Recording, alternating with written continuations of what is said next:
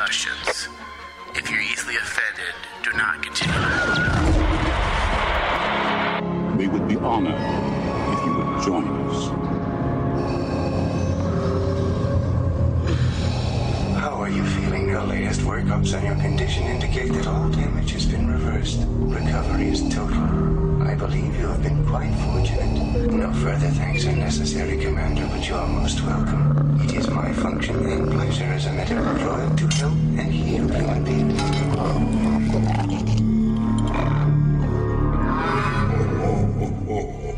I am a Jedi, like my father before me.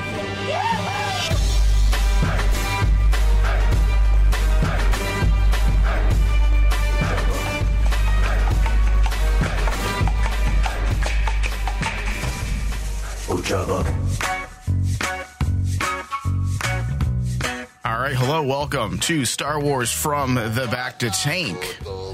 I am taking a dip in the healing back to waters.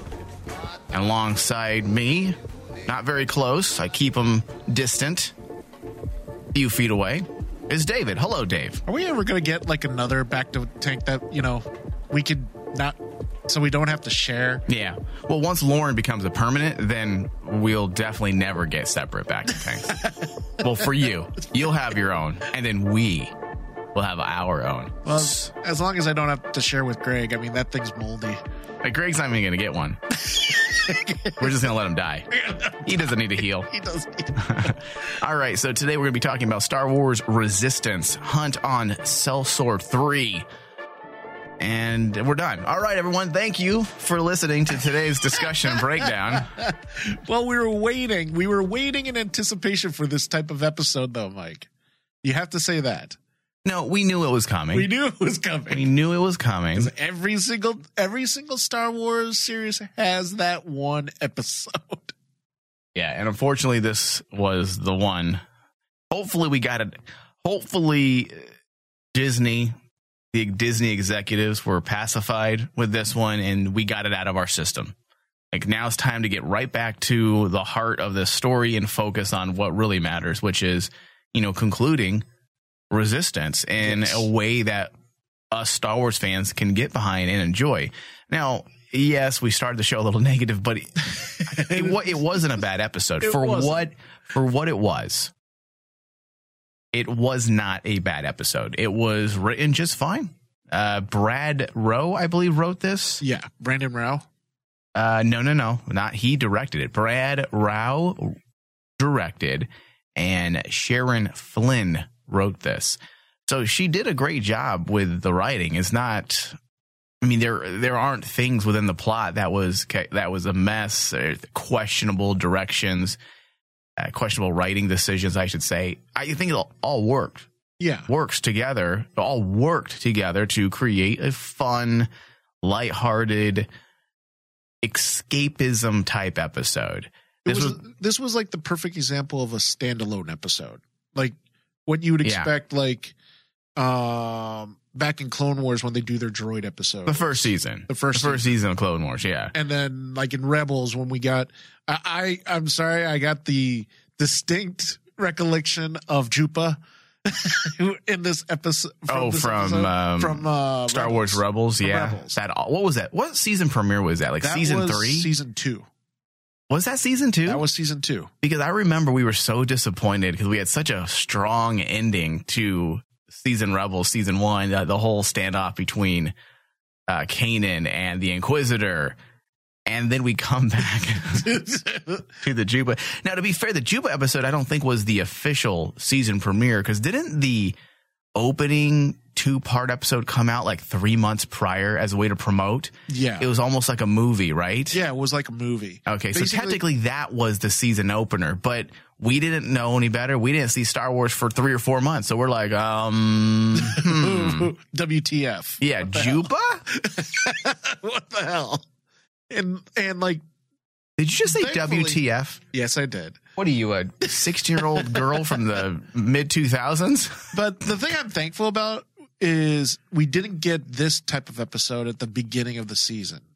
We got it. No, yeah. No, I agree. And like this was like I think this is episode 3. If this would have been the episode, Dave, that started the season, I think you and I would have thrown in the towel.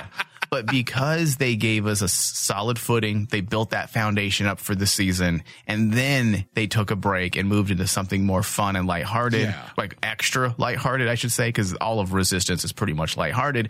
I think that's why we're like, okay, well, you know what? We know there's a story here. We know that they're going in a certain direction, and we're a lot more forgiving when they take us into an episode where it's just solely for fun. Solely for fun. And on top of that, one of the strengths of this episode was actually when you take a look at 2 things for me was the design of the episode and also kind of like the broadening of the universe around Resistance. I mean, one of my favorite parts was Kragan's kind of piratey speech about like how I agree how it used to be. Like when he was actually a pirate. Before there were starships. We hunted the vast array of creatures. Yes. Yeah, that was fucking cool. And, just by that line, very piratey. Yeah, just by that line, it just opened up doors to all the Star Wars imagination, what we could have seen. Yeah, my mind immediately went to the mythical side of the pirate. What's the word I'm looking for? There's a certain bit of mysticism when it comes, and romantic mysticism behind pirates in general. Yeah. We've romanticized these tales of pirates for so long, and yet in retrospect, they're essentially rapists and criminals.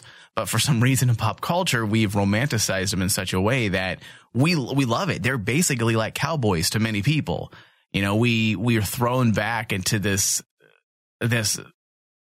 feeling of fantasy and true escapism. And that's why when he said those words, it fed into the fantasy of the pirates. It's like, this is cool. Like that before there were even starships, they were out here hunting space creatures.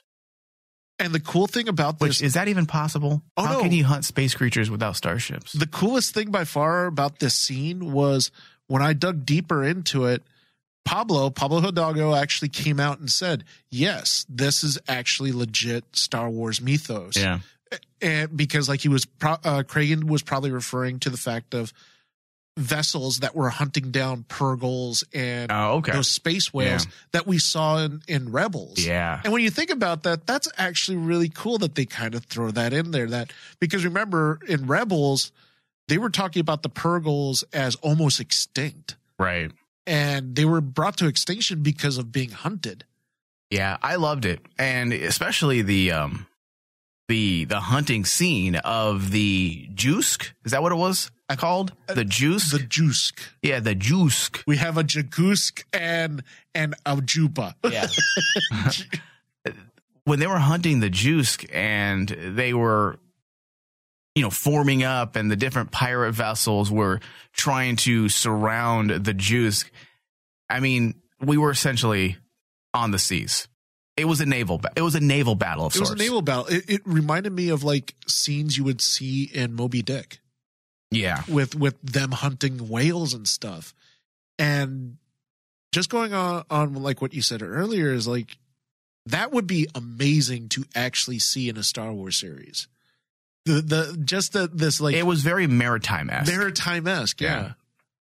Yeah, it was cool. And that's the takeaway for me when it comes to this episode. And that's why I didn't hate it. And the moment you saw everyone inside of the cantina and they're all trying to figure out what they're going to do, I'm like, oh shit, we're going to get a throwaway episode. It's starting off silly, and that's what we're going to get. But fortunately, despite the fact that it is silly, and remembering again, we understand that this is a cartoon. Yes. And this is a kid's cartoon. It's on Disney Channel. I'm going to say that because I know we've had people come and say, well, you guys are a little harsh in a Disney show for kids. I'm like, no, we get that. And we review and discuss based on that. If we were reviewing this based on, a live action, if we were trying to compare this to Mandalorian, we'd constantly say it sucks. Yeah. So I knew this was going to be silly, but the takeaway is that this is how you do it. Yeah. There isn't, first off, Kazuda wasn't the moron of the episode, and he shouldn't be. Amazing, wasn't it? Yeah, I was glad, because if he was just the moron of the episode, then I'd be rolling my eyes. I'd be a little frustrated right now on the mic. But fortunately, he was capable. He came up with a plan, and he delivered. And ultimately, it was an episode that you can look back at and say, you know what? Or look back on and say, you know what? There's some solid character development here when it comes to Kazuda. When it comes to Kazuda, because like he's becoming more and more mature. He realizes that people are counting on him, and that many of these individuals on the Colossus are in this situation because of decisions he made. Yes, the decisions are not a bad decision. He was doing the right thing. He was trying to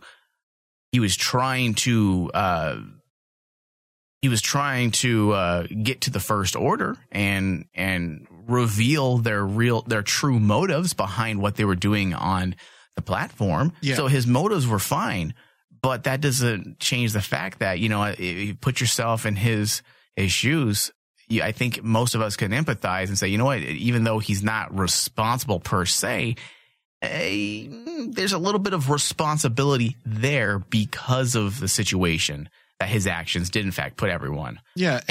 They subtly still connected it. If you think about it, they still subtly connected it to the narrative that this season started with, which is the parallel between him and Tam, because it wasn't just Kazuda by himself solving the problem. Right. It was Kazuda taking something that Tam left behind, and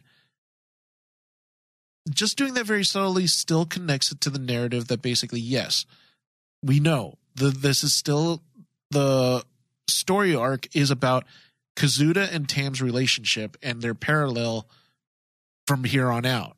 Right. So Tam is not forgotten. She was still part of this crew. She was still part of the resistance crew. And I like the fact that they took something like very subtly and basically said, instead of just MacGuffining it and just saying, oh, here's this equipment that's not being used. No, they subtly made a point to actually point out, hey, this is something that was left behind by Tam. Right. But yeah, exactly. And not only that, though, Dave, another thing that I feel is a positive about what we saw unfold this episode is that we're gonna need at some point in this season, the Colossus is gonna have to be 100% united. And I think at that moment when the season finale, they were united because they had to. They were all under attack by the First Order. But as they are wandering through space without food and drink, morale is slowly going to fall and break apart. And the only thing that's going to keep them together is having strong leadership. And if you look at that, none of that is throwaway. Yes, the immediate story, the tangible narrative itself is in fact probably throwaway, I guess you can say, but the lasting effects that it has on the crew. So from a writing standpoint, you can always go back and say, this is the moment when everyone came together, not just to fight the obvious, but it was about true survival, working together to hunt and make sure everyone has food so they can continue to fight for another day. And it's the basic need. Right. And the fact that, and the fact that Kazuda was front and center, he was the person that ultimately succeeded to save the day. I think that's a huge win for this show. And this is something that, you know, we said a lot and we continue to say, and I probably will continue to say throughout this season. That was one of the biggest problems with season 1 for me, is that I didn't understand Kazuda's place. Everybody else was capable and he was not. He was just a fool, and they're not making those mistakes any longer. No. But just look at examples like this in this episode. There was a concerted effort to make sure we know that Kazuda is the one who did all of this. He came up with the plan, and he had follow through. Yeah, he executed it. Yeah. I do want to talk about the animation this season, and I've been holding off because we have had plenty to discuss, but I figured this would be the best episode to go ahead and talk about the animation this year, specifically because I love the art design of the pirate vessels when they were first flying into the planet Celsor 3. Yeah. And they were coming through the fog, and you saw the back end and the front end of the pirate vessel, Kragan, right? Kragan's ship. I mean, dude, we talked about this a bit last year, but every time that ship is on screen, I get chills because it's so Star Wars in almost every way. It chews up the scene. When you see that ship, it's one of the things that I've gone on record saying that the Colossus is honestly been like the star of Resistance, the as a setting. Right. But Kragan's ship, just visually, they went into a lot of detail about that ship, and it comes out. I would love to see a large scale model of that ship so we can truly take it in. Even if they were to render out a 3D model, something online, I don't think there's one out there. I've Googled and I could not locate anything, but if they were to put out like a 3D model that we can spin and control ourselves, which isn't that hard to do nowadays, I would love to be able to zoom in, zoom out, and really take a look at the intricacies of the design, because it's pretty fantastic. Oh, yeah. I mean, like, and that's one of the things this episode that is one of the positives of this episode is the overall designs, because like down to there isn't a bad moment, right? There's no bad visual because moment. Dave, in Clone Wars, and I know I'm going to get some tomatoes thrown at me right now, there are, even though I love Clone Wars, the story is amazing, but Yes. there are animation moments that kind of make me cringe. No, I agree. And especially earlier on. Yes, I know that was the style, and I get that. But it took me a long, long time to get used to the animation. Sometimes it was jarring, and eventually you get used to it, but it does take time. There's a harshness to the animation. There's no delicate curves around the characters' facial features. But when you see even the characters in, not just, I love Star Wars Rebels. Star Wars Rebels, I thought the animation was amazing too. But this is even better. The animation for Resistance might be the best animation we've had to date when it comes to the Star Wars animation side of things. When it came to like Resistance, I remember getting goosebumps seeing the aces for the first time. Yeah. Because the animation really came out. And it's Polygon, right? It's yeah. Polygon's legit. And they came out and literally set the tone. That animation helped set the tone for Resistance in the very beginning. Yeah. And like in regards to Clone Wars,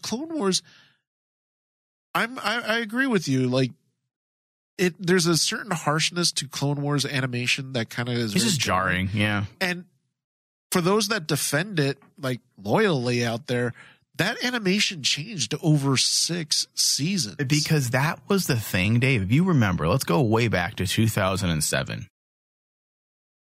I still remember walking out the theater and you and I were like, we were so undecided about that movie. Yeah. We were like, we hated it. We loved it.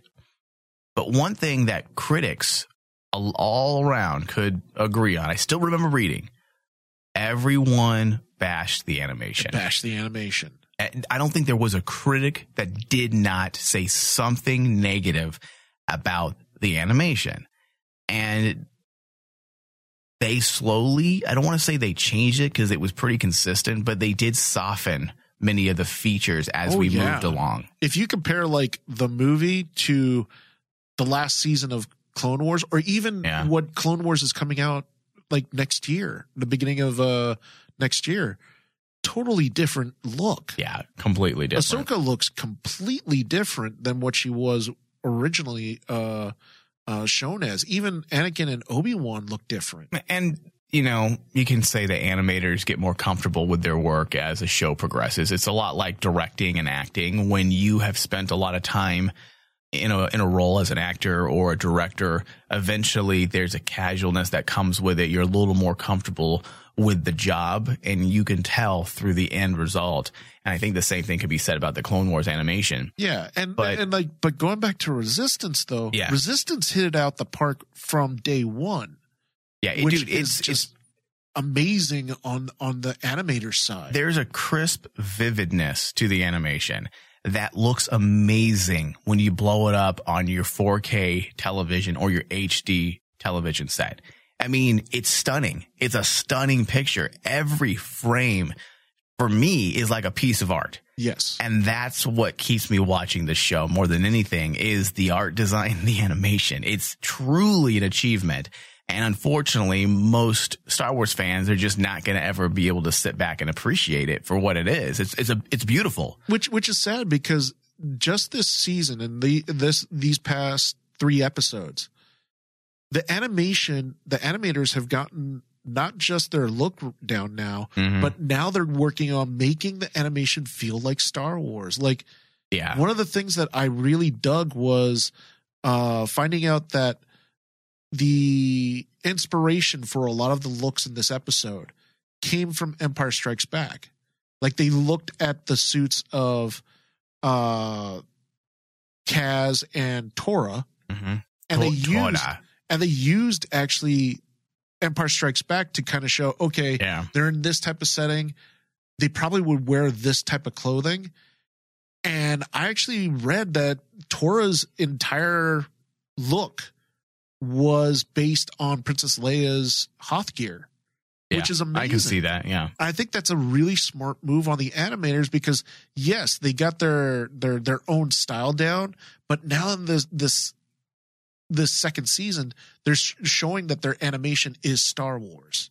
Like, it feels like Star Wars. They're making the audience comfortable and saying, okay, I can say that this is a legit Star Wars product. Because remember, in the first season, there were times when me and you were like going, they're getting too far away from like the feels of Star Wars and just basically making Resistance feel like it's just another sci-fi show. Yeah. Instead of making it feel like it's part of the Star Wars universe. Yeah. It's good stuff, man. I enjoy the animation without a doubt. Oh, absolutely. All right. Well, this is the time where we get into our final thoughts, Dave. We've droned on and on about an episode that I didn't think we would really talk positively about, but it ended up being a pretty good discussion because the episode, when you break it down, isn't that awful. All right, Dave, give me your final thoughts. Well, Star Wars Resistance continues on the positive trend.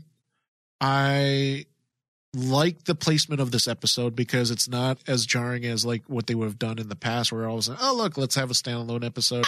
That mean nothing.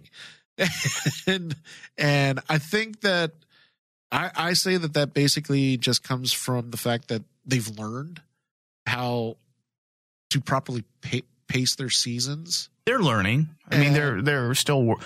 I mean, think about it. These people, yes, they've worked together since what? Most of them have worked together since the Clone Wars, but there's a lot of new people, and they got to get that synergy going, right? Yeah, I would say like the crew that has done Resistance probably started completely in Rebels, and they're working under a different leader now, who is not Dave Filoni. It's Justin Ridge, and Ridge has actually has done a very good job in taking what happened in the first season and then just continuing the trend upward. You know, like a good stock. Yeah, it's still going up. Sometimes you got to go upward. Dipping. Yeah, it doesn't dip. And no. I would really expect that this type of episode, you would see that dip in a season where you go like, oh, this episode just took the season down. Instead, afterwards, I'm like going, I can't say anything bad about this episode because it still gave me the feels that we're still on the same narrative, we're still on the same uptrend. So, score-wise, I would score this episode a solid 80. It's a good episode. Right. It's entertaining. I like the fact, like what you mentioned earlier, Kaz was not an idiot. Yeah, he does his silly things, but there was a method to his madness, and he still executed it, and he actually took the hero spotlight this time around. Yeah, nothing to get mad about, right? No. Yeah. All right, I'm going to give this episode a 76%. I enjoyed it for what it was. It was some solid character development although maybe not overt. It's definitely something that people can see, and I think it'll become more noticeable as we progress and move along this season. All right, Dave, that concludes this week's discussion on Star Wars Resistance, Episode 4 of Season 2, Hunt on Celsor 3. I want to thank everyone for listening. Also, don't forget, we do numerous shows throughout the week, including a special Patreon bonus discussion every week. And in order for us to keep doing this in order for us to keep doing this past 2020 or into 2020, we have to reach at least a minimum of 100 subscribers on our Patreon page. I believe we're sitting at 92 right now. Yeah. And if we don't hit 100, we are done. Like, I'm serious. That's my commitment to myself. I said, if we can't, we have thousands of listeners. And I said this on our Supernatural show. I said this on our Rain Man discussion. We have thousands of listeners. Thousands. If we just had a fraction of those people pledge $1, we'd be fine. Oh, we'd be fine. Yeah. We'd be fine. So I'm trying to figure out why people aren't pledging. It doesn't make sense when we have thousands of listeners and yet we have 92 subscribers on Patreon. And I appreciate the subscribers. Fantastic. And I thank them. But yeah, if we don't reach 100 by the end of December, we're just going to close up the network. It's not worth it anymore. That's moving just forward. 8 people.